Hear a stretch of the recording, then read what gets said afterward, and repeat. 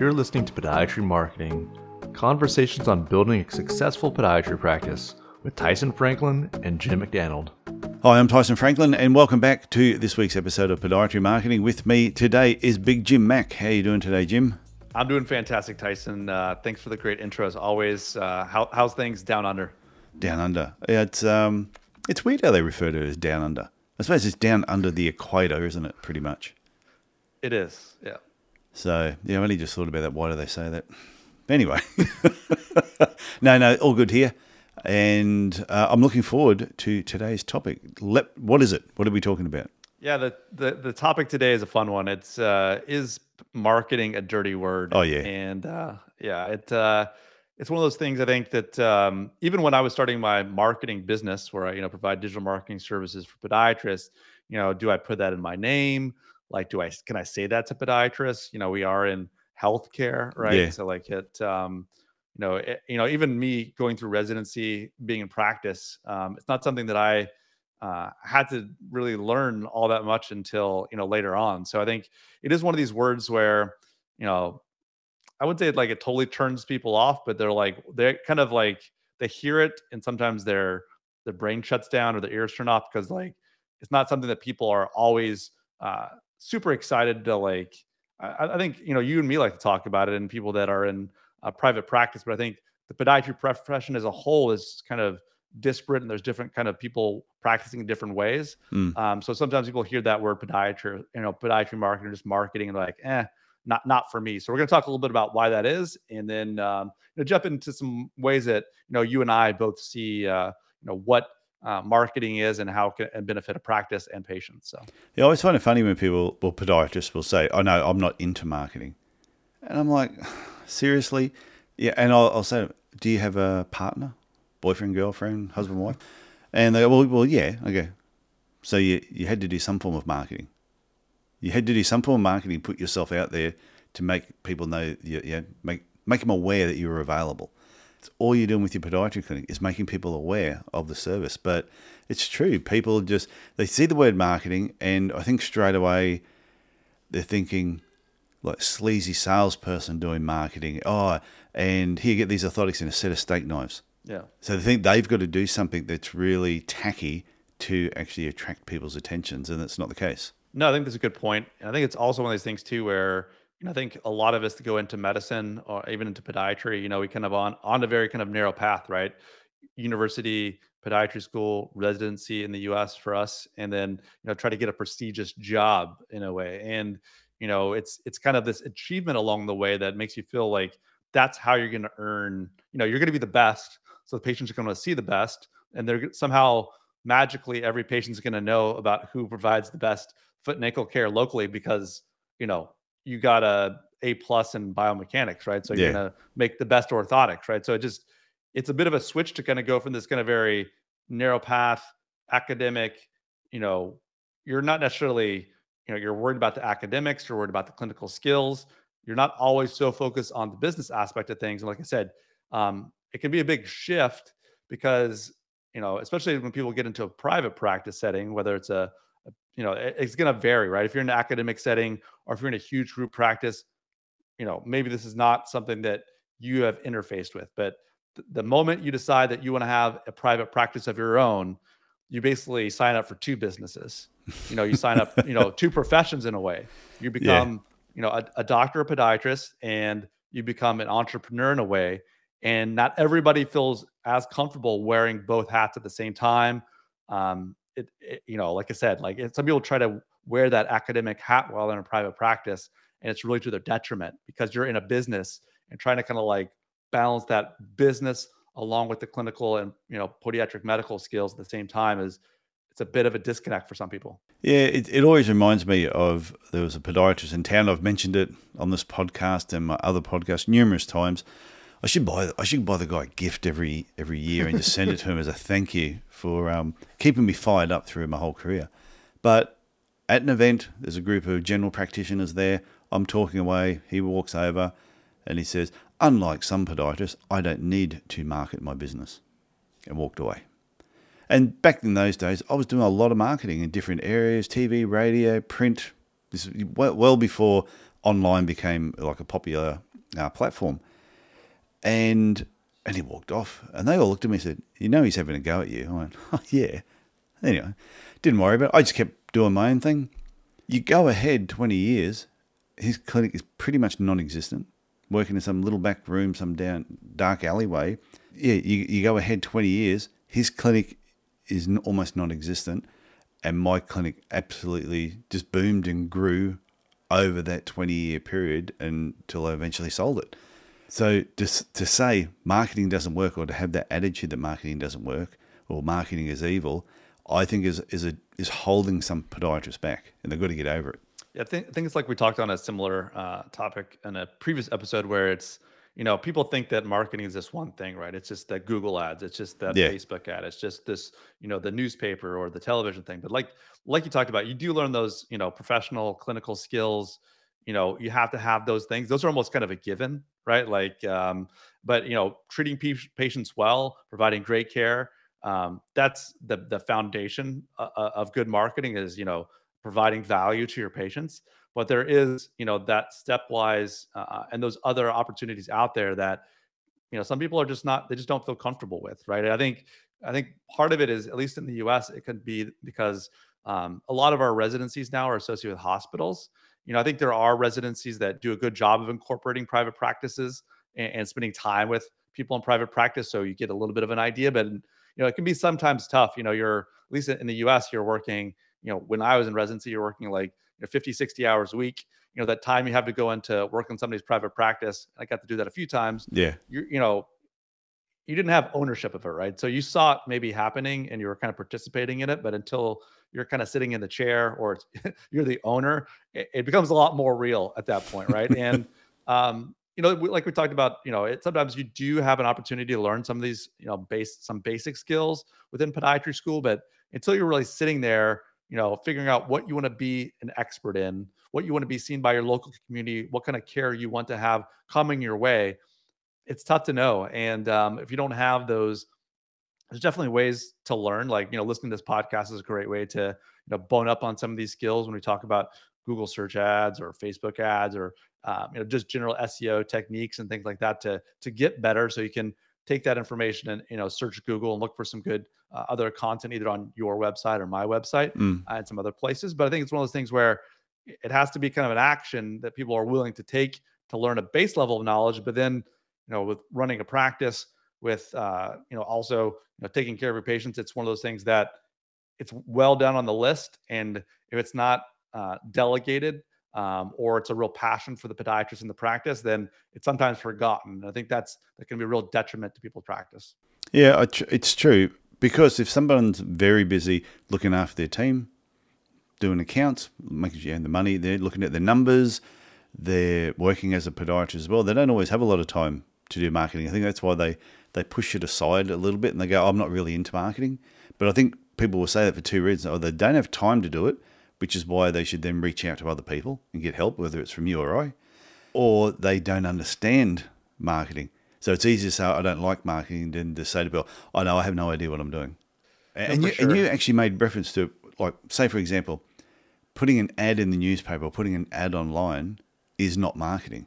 That's a platform, but the font you use, the photo that goes with it, the colors you choose, the day of the week, where it's positioned, that is marketing. Marketing is what makes it work, not the actual just putting an ad somewhere.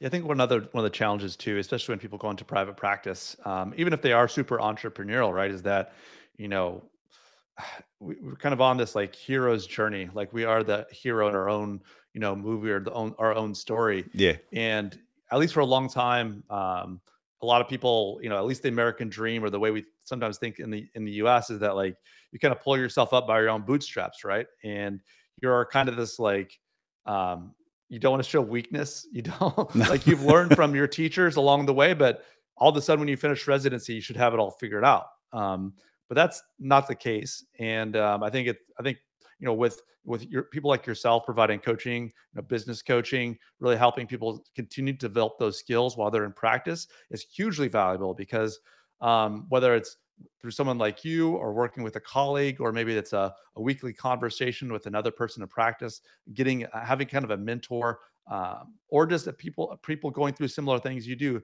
having those 30-minute conversations or an hour conversation is hugely important because you don't want to get stuck in this like going it alone mentality, you against the world. Because if you Mm. do that, you're going to close yourself off to information, to to help, to learning through other people's experiences. So I know for a fact, like like even when I was in practice for a while, there's a period of time where I felt alone on on a practice island where I didn't necessarily want to ask for help because I should know everything. So, it was when I kind of asked for help or, got some mentorship within my group that really it kind of unburdened me in ways that were really beneficial. So whether it's, marketing skills or business skills, getting some mentorship, I think those things are really, really valuable. And I know that time is valuable, but these, spending time doing these things can be hugely beneficial, not only professionally, but also personally. I think you have to be in the game. Like I said, if you don't have the answers, you go and search for the answers. And I think sometimes that's the difference between when you work on, say, with someone individually like myself or with you, where some people want to be part of, like, say, big group coaching organizations. Because I think that will help with the marketing because they're going to feed off of like a number of people. But they don't realize sometimes in even some of those big groups, some of them aren't very clever. They just you've got people in there who are really good at marketing. You've got other people who just aren't very clever.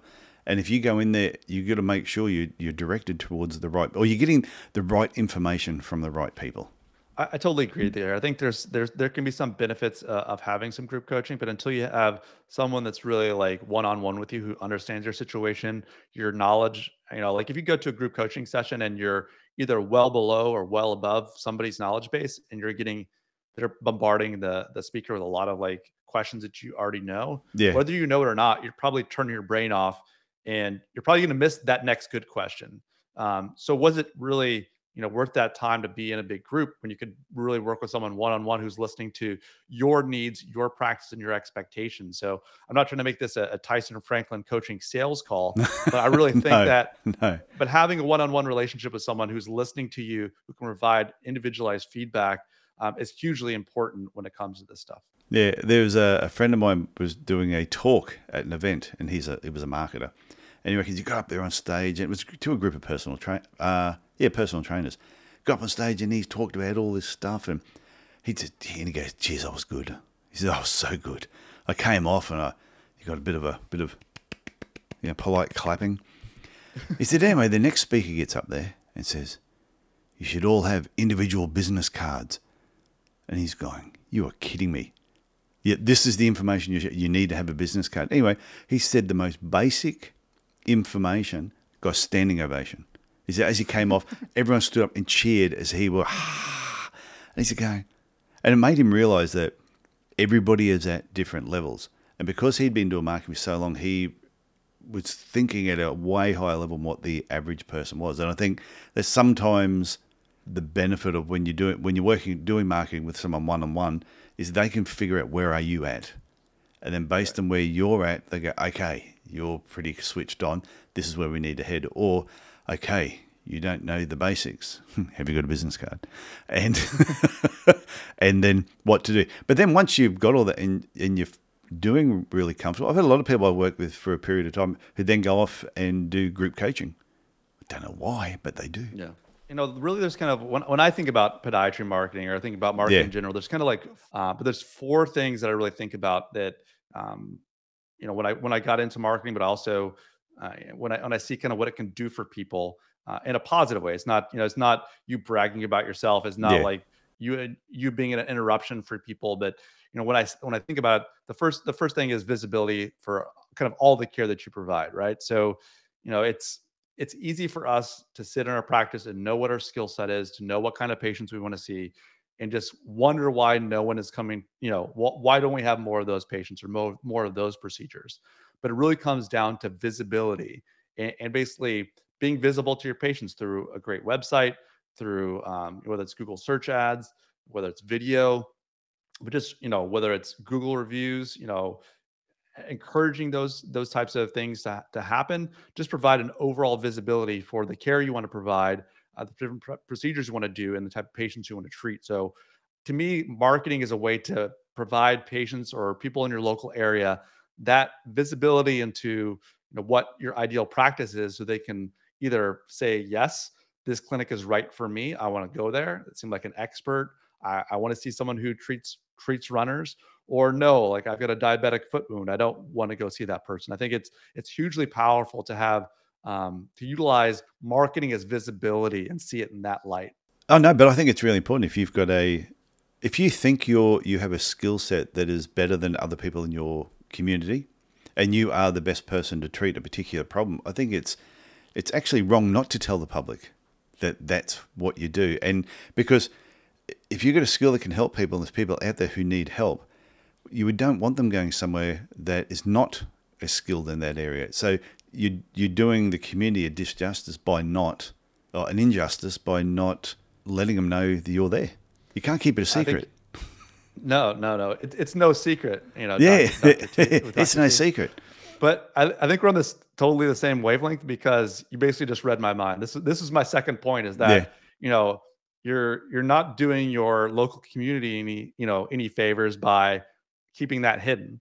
Like, if you are skilled at something, you provide excellent foot and ankle care in a specific subspecialty or niche of podiatry, you want them to see that, because then they can get that excellent care. It's not necessarily like this, oh, look at me, I want to make millions of dollars in my podiatry practice, like I'm going to market. No, like, you have to provide that visibility of that excellent care you provide, so you can benefit your patient. So by not kind of being visible, you're like, you're not committing a crime, you're not doing anything bad, but more people would benefit from your special subspecialty care, or that special thing that you can do that no one else is doing in your practice, or you're the best at treating runners. So you want to be visible to that patient population. I think that's hugely, hugely important. Yeah, I'm not sure if this is exactly accurate, but I'm sure I read somewhere once that Thomas Edison, when he invented the light bulb, didn't take a patent out on it.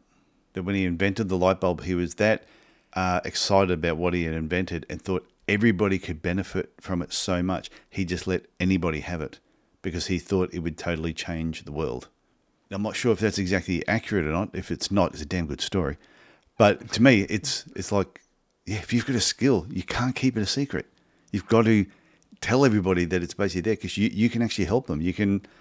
There's probably somebody out there right now who, if they can get in contact with you, you can add 10 years to their life, because you can keep them moving.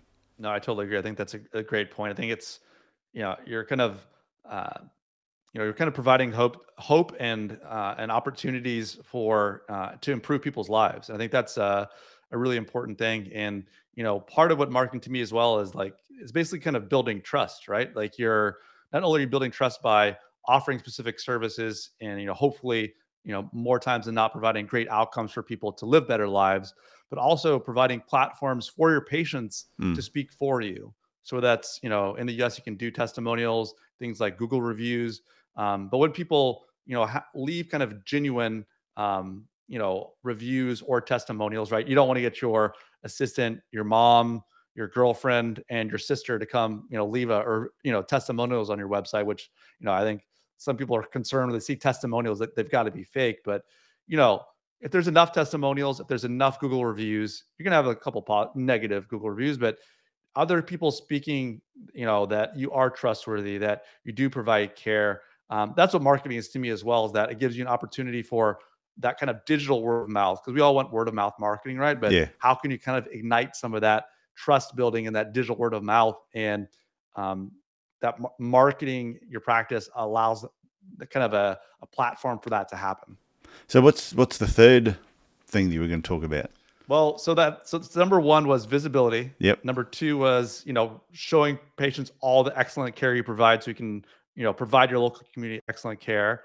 Number three was kind of building trust by, whether it's, not only providing great care, but giving patients a platform to do so. Oh, was that number three? Did you not say number three? Did you, because you were talking about that. Did I not hear you say number three is? No, so number three was like that build trust. So, okay. But maybe number four, I'll just hold off on until next episode. You're leaving an open loop, and then you can tell a couple of stories. That was last week's episode about open loops. So you're now leaving an open. Maybe you don't tell anyone the fourth. If they want to know the fourth one, they can send you an email. I'll just leave a dramatic pause because I'm always trying to speak too fast. But no, I think so. We'll jump into the fourth one. I think the listeners want to hear the fourth one. Maybe we'll try the open loop close in a different one. But I think number 4 is really important because like I talked about, when you're in podiatry practice or podiatry education and residency, you're kind of on this narrow road, right? And I think sometimes when you become a business owner or an entrepreneur, it's something that you and I can experience, Tyson. There's not one right way to go help somebody or to get a new client or to work with someone. So there's a bit of uncertainty. And whether it's an open loop or just life in general, us humans, we kind of crave some way to have an impact on the world around us. And by doing marketing, by becoming visible with all the care you provide, you're taking an action step and you're exerting some control over your own destiny, your own practice. Not to get too like philosophical, but you are kind of making a dent and putting things out there and kind of showing that you want to be seen for something, or you're not just kind of like waiting for it to fall on your lap. I think that's the thing like we talked about earlier. Like sometimes you just feel like, hey, I've worked. I went to undergrad, I went to residency, I went to podiatry school. When is it it's just going to fall on my lap, right? It's just going to I'm going to open the doors. The patients are going to charge through into the treatment rooms, and they're just going to be busy doing all the care that I want to do every single day of the year. Unfortunately, it doesn't work that way. But I think if you don't leave it to chance and you take some action to exert control over your situation, not only is it a financially or a thing that's beneficial to your patient, but it's also beneficial to you personally, that that you're kind of putting your best effort forward to provide great care to your patient, but also to build a thriving practice. Yeah, well, I hope everyone takes this on board, and just like if they've listened to every episode from all the way through to what we're up to now, this is actually episode 65. So if somebody has listened to all 65 episodes and they're listening to us now, I would say they're convinced that marketing is not a dirty word. If they still think marketing is a dirty word, wait till next week's episode. There we go. There's the open loop. There's the cliffhanger for next week's episode. I like it. Yeah. So have you got anything else to add to this before we wrap up? No, that's all you got from me this week, Tyson. Oh, well, wait till they hear next week's episode. It is a perler. And wow, I'm sitting on the edge of my chair right now. Only the anticipation. So, okay, Jim, it was great talking to you, and I look forward to talking to you next week. So great, Tyson. Okay, see ya. Bye. Thanks for listening to Podiatry Marketing with Tyson Franklin and Jim McDaniel. Subscribe and learn more at Podiatry Marketing. That's the website address, podiatry.marketing.